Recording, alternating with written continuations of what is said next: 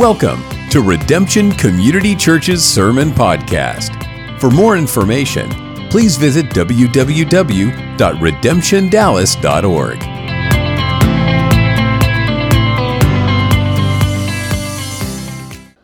Continuing this morning in our series, The Life and Teachings of Jesus Christ, and working through the book of John. John chapter 3 and verse 1. And I want to say before I read this, because we're going to talk about, the scripture is going to talk about a Pharisee.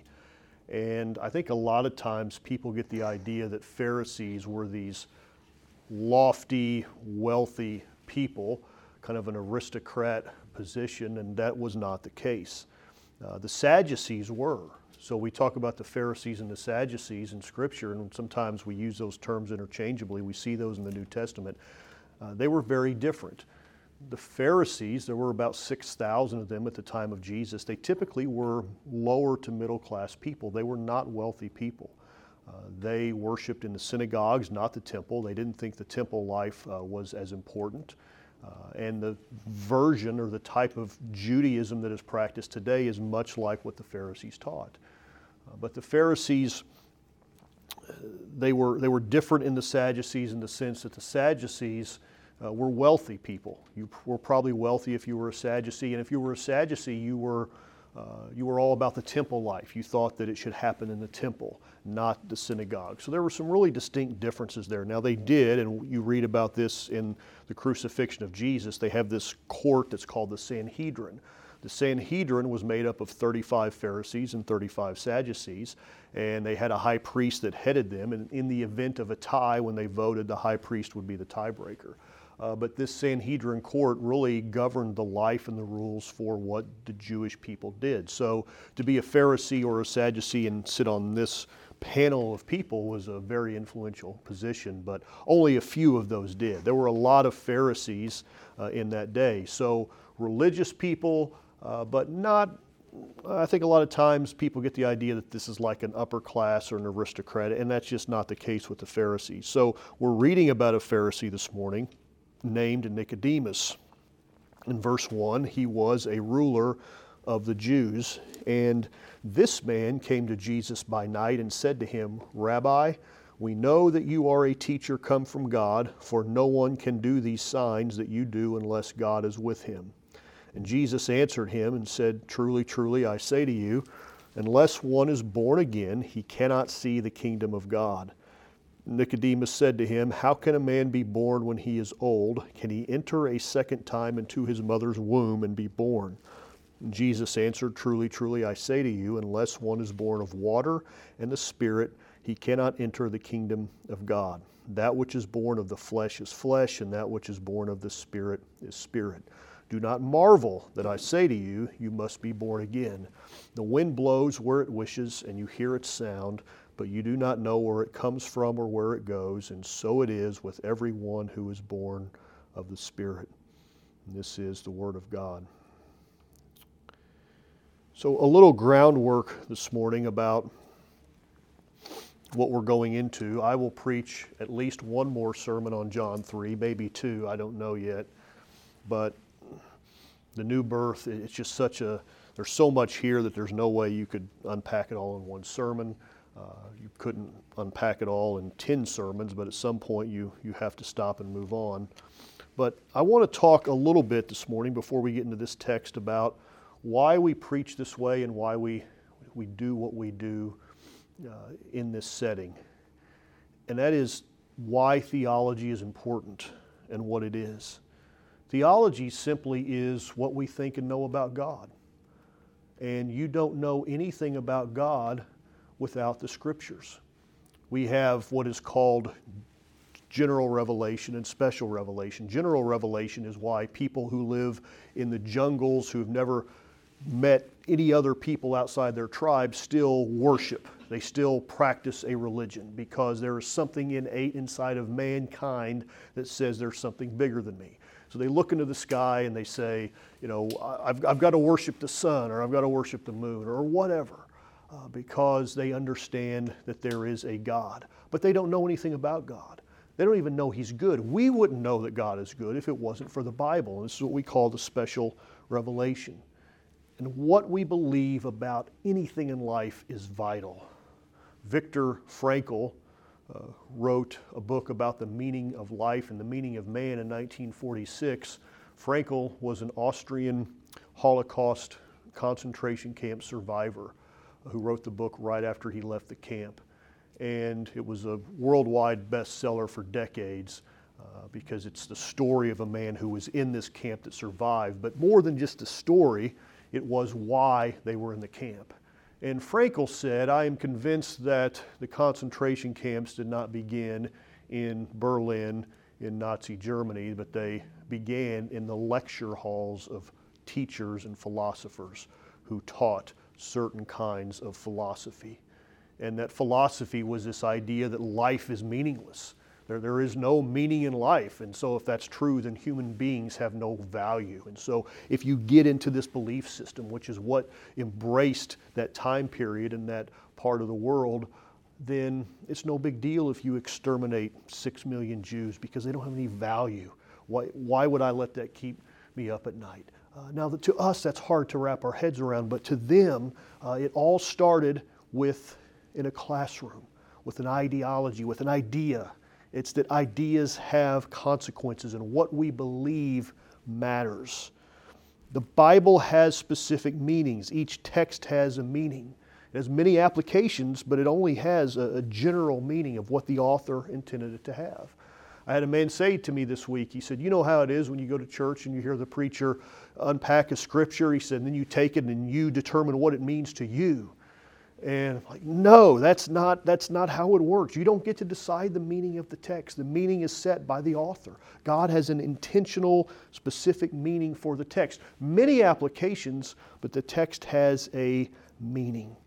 And reading this text this morning, it has a meaning. And we want to learn to view life and the world and have a worldview that is embraced by Scripture.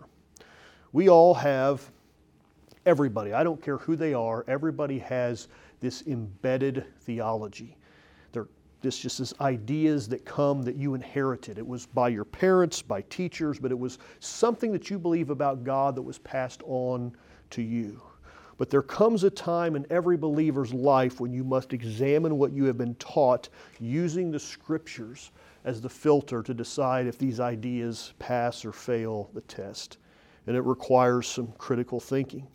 There are too many believers that are stagnant in their spiritual development with this type of thinking being the furthest that they've ever allowed their belief system to advance.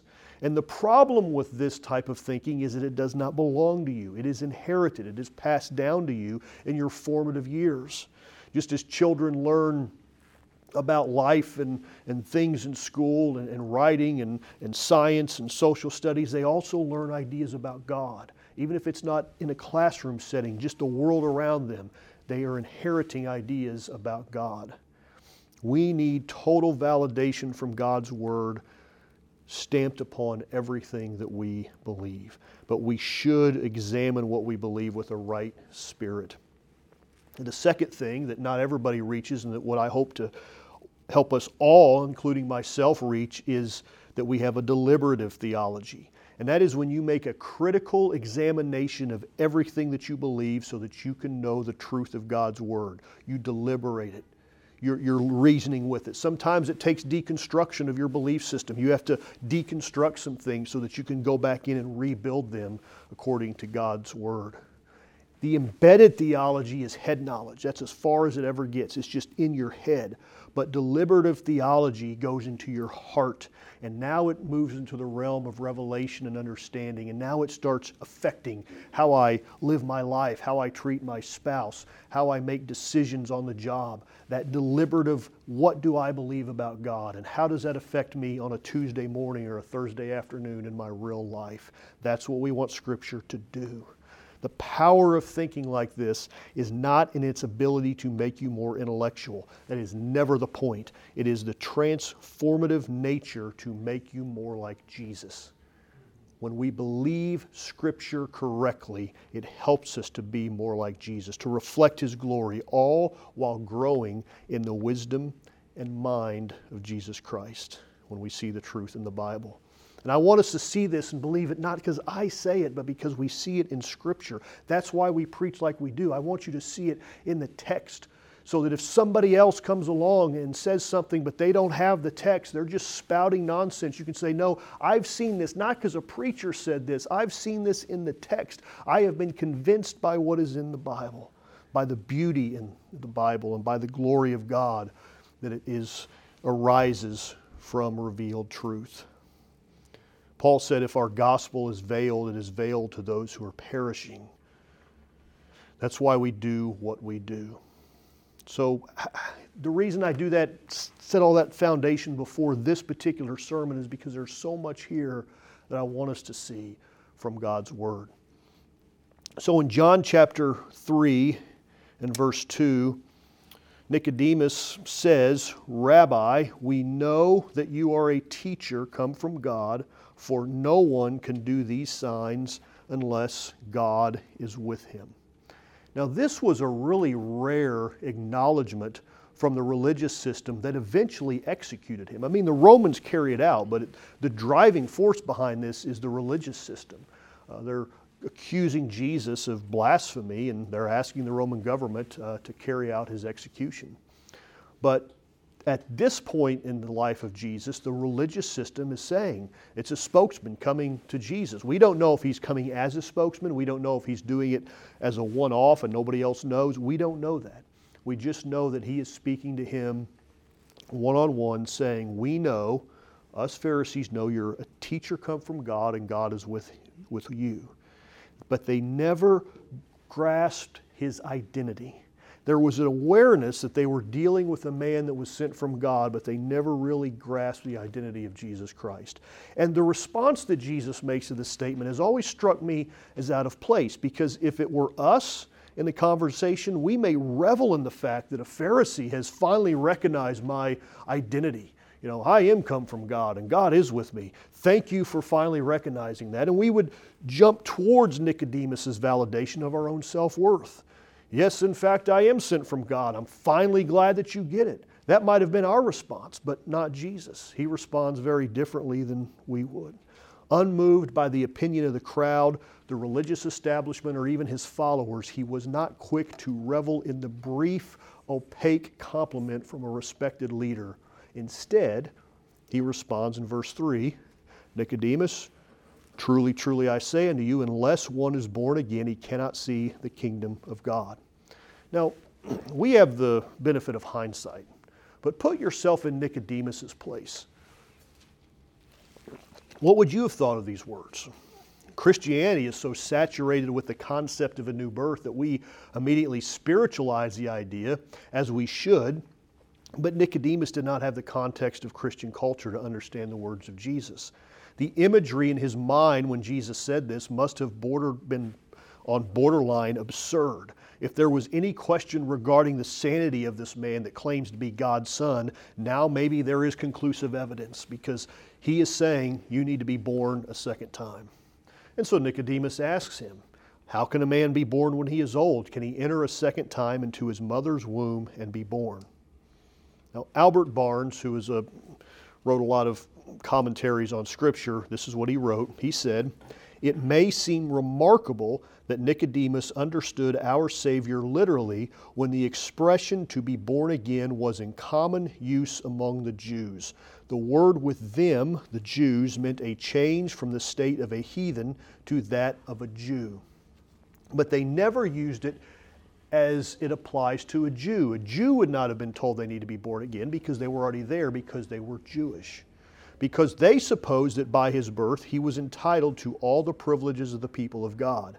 When our Savior, still reading from Barnes, when our Savior used it of a Jew, when he affirmed its necessity of every man, Nicodemus supposed that there was an absurdity in the doctrine, something that surpasses comprehension. And he therefore asked whether it was possible that Jesus could teach so absurd a doctrine, as he could conceive no other sense as applicable to a Jew, as that he should, when old, enter a second time into his mother's womb and be born. Nicodemus could not comprehend that there was something beyond Judaism that could bring a person into the kingdom of God. And the confusion in the mind of Nicodemus is evident in his struggle to comprehend what Jesus is even trying to reveal. And Jesus' response to that question is another piece of the tapestry that flows through Scripture to tell the story of the redemptive purposes of God. We witness Jesus introducing a new covenant here that allows both Jews and Gentiles into God's kingdom. Because Jesus says, that which is born of the flesh is flesh, and that which is born of the Spirit is spirit. In other words, like produces like. Gorillas do not give birth to zebras. Gorillas give birth to gorillas. Flesh begets flesh. Spirit brings spirit. This is what Jesus is trying to convey. For several years, I lived on the outskirts of our town, and the house was bordered on two sides by farmland. And the farmers would alternate the crops every year. One year they would grow corn, and the next year they would grow soybeans. And I used to, when I'd mow my yard, it's a pretty good sized yard, and I'd have this riding mower, and my grass ran right up against the soil where they would grow the crops. And so I'd get the mower right up against there. And I always enjoyed looking to see the progress week by week of the crops when they planted the seeds. And especially soybeans. The soybeans seemed to me to be more fascinating for whatever reason. But I would study the progress of the harvest, and at the end of the season, there would be the tractors out there, even at night, harvesting the soybeans and the corns and the corn. And it just, especially with the corn, it would just cover the house and the car and inside the house with dust. You couldn't keep it out. All that, just the dust from all that would cover everything. But it was always enjoyable watching the progress every day, coming home and just watching how, how the crops grew. Now, I never witnessed the seed going into the ground. I never was there when they planted it. But I'm sure that when I saw corn coming up, it came from a corn seed, and when I saw soybean coming up, it came from the seed of a soybean. That much I'm confident of. Now, you may say that sounds absurd that you would take time to explain that, but it is a principle of life and the new birth that Jesus is teaching, that this is the way the world works. Like produces like. The Apostle Paul taught us this and how it applies to our lives when he says, "Do not be deceived. God is not mocked, for whatever a man sows, that will he also reap." Jesus is making it clear to Nicodemus that he's not speaking of a physical birth. He's speaking of a spiritual rebirth. He's teaching Nicodemus and us that our spirit can only be renewed through His Spirit, not through the works and means of flesh. Our flesh is that vile carnal nature that is inside each of us that can never generate that flow of eternal life. And what the flesh births is carnal and temporary. What the Spirit births is holy and eternal. There are many allusions in the Apostle Paul's writings referring to the Old Testament law in terms of the flesh. He equates law with flesh. It's a recurring theme in the Gospels, in the book of Acts, and the epistles, is that the law is insufficient to bring salvation to people. So the statement by Jesus when He says, "That which is born of flesh is flesh," is the fountainhead of the New Testament doctrine that touts the supremacy of Jesus Christ far and above the law, the flesh, what we can do. Now, this principle carries application in everything that we do in life and ministry and just everything that we do in general. And it is unlikely that we struggle with whether or not we should follow the Old Testament ceremonial laws. I may be wrong about that, but I think most people today don't struggle with whether or not I should be able to eat pork or bacon because the Jews couldn't, and so I can't because I'm a Christian. But we do struggle with trying to get spiritual results from carnal methods. We desire to see a move of God's Spirit in our families and churches, and yet people continue to pour massive amounts of time and energy into methods and programs that have no spiritual basis, thinking that this program will produce spiritual results. Only spiritual endeavors produce spiritual results. Like produces like.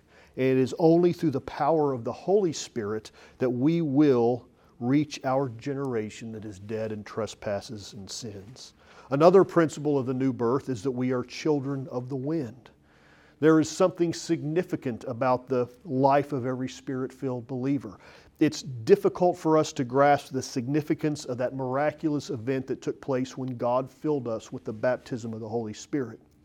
And Jesus tells Nicodemus, the wind blows where it wishes, and you hear its sound, but you do not know where it comes from or where it goes. He's using an analogy that Nicodemus got that we all get today. You go outside on a windy day and there's trees around and you see the effects of the wind, you see it blowing the flags, you see it blowing garbage through the streets.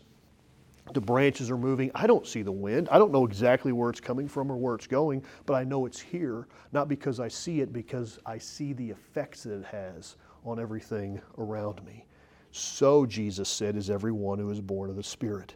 That is us as Spirit-filled believers. We are temples of His divine presence. Jesus is making a clear connection between the wind and the Spirit of God. The Spirit of God moves like the wind when it birthed the church into existence. Now, I've said this before, and I hate it when preachers repeat themselves too often, so I try not to do that.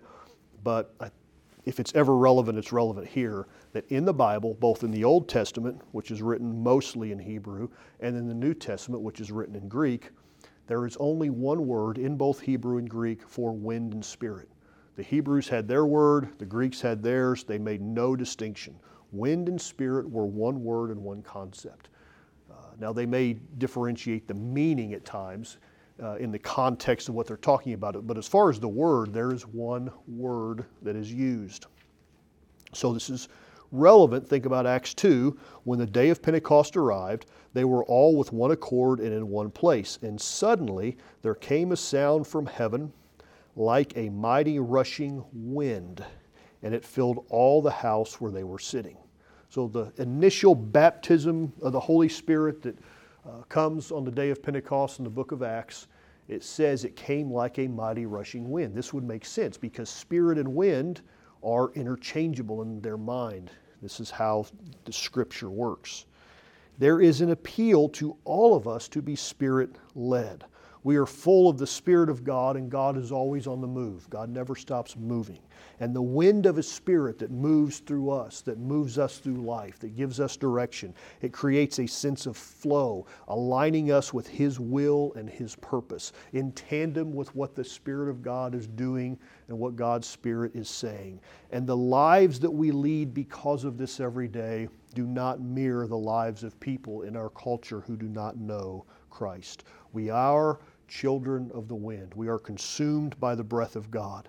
The Bible says the steps of a good man are ordered by the Lord. That was Old Testament, when people were not really Spirit-filled, but how much more in the New Testament as God's Word orders our steps, and we have God's Spirit inside of us moving and guiding and directing us through life. I've never ran into somebody in Walmart that I thought was in need or needed to talk to about God, or somebody who had walked away from God. I've never ran into someone on the street that I thought was a coincidence. I've never thought those were coincidences. I've always felt the steps of a good man are ordered of the Lord, that we are children of the wind, and God is moving us through life, giving us direction. We move in patterns that seem foreign to those not directed by the wind. Now, after stretching the imagination of Nicodemus and challenging what he believed, Nicodemus still couldn't comprehend what Jesus was saying. Nicodemus asked, "How can these things be? How could I be born again, Jesus?" And the answer that Jesus gave is powerful, and it sheds light on what Jesus was trying to teach Nicodemus. And I think this is one of the key verses and ideas of understanding the new birth in John 3. And this is the question that Jesus asked Nicodemus. Jesus looks at Nicodemus and says, "How is it that you are a teacher of Israel and you don't understand what I just said?" Now that shines light on what Jesus was trying to convey. This verse is key to understanding what Jesus taught Nicodemus. He's telling Nicodemus that as a master of Israel, as a Pharisee, as a rabbi, Nicodemus, you should know these things. You should understand what it means to be born of water and wind. How is it that you know your scriptures and you don't understand what I'm saying? The inference is that someone well-versed in the Old Testament writings should understand clearly what Jesus meant. Why? It's because the Old Testament is filled with stories and analogies about wind and water and about God delivering His people through water and wind. The story of the children of Israel crossing the Red Sea was a miraculous deliverance of the Jews through the power of the water and the wind. The writer of Exodus said that Moses stretched out his hand over the sea, and the Lord drove the sea back by a strong east wind all night and made the sea dry land, and the waters were divided. In Ezekiel, his vision of the valley of dry bones paints the perfect picture of the breath of God, giving life to the lifeless. Ezekiel said that God said to him, "Prophesy to the breath, prophesy, Son of man, and say to the breath, Thus says the Lord God, Come from the four winds, O breath, and breathe on these slain, that they may live. So I prophesied as He commanded, and the breath came into them, and they lived and stood on their feet, an exceedingly great army." Nicodemus missed the whole idea of what Jesus is trying to say. And Jesus says, how is it that you're a ruler of the Jews? You know your Scripture. You live in this, and yet you don't understand what I'm saying. You must be born again of water and of Spirit. And the examples in the law and the prophets show how God gives new life through water and wind. He took the idea of being born again literally, Nicodemus did, a rebirth in the flesh, and Jesus said, no, Nicodemus, I have something much more glorious and eternal in mind. It's that which is born of flesh is flesh, and that which is born of spirit is spirit. The rebirth that Jesus spoke of does more than modify a person's life. It transforms it through the regenerating power of the Holy Spirit. New birth leads to new life and a new way of living. This idea of new birth, this is a metaphor. It's just a way that Jesus is trying to tell Nicodemus that, hey, there is something from above. You can be born again from above. If you study this out, it more literally means to be born from above. It does mean a second birth, but the inference that always doesn't make it through in translations that is there in the original text refers to being born from above, a heavenly birth. You can have a new life through being born again. If you're tired of your life now under sin, you can have a new life in Jesus Christ. Every one of us know this. We've all been there. We've all lived a life that was under sin, and we know that through the power of the new birth, through the power of God declaring us righteous, through regeneration, all these things. New birth is just one way, it's one metaphor in the New Testament of saying the same thing over and over again. It's about coming to Christ. It's about being united with Christ. It's about being regenerated. All of these terms, all these ways that we see this in the New Testament, they're not different experiences. It is us being regenerated in Jesus Christ, being united with Christ. And here Jesus calls it being born again. And it is a wonderful experience. And it's not just that experience, it's that experience of being born again leads to new life. It leads to new values.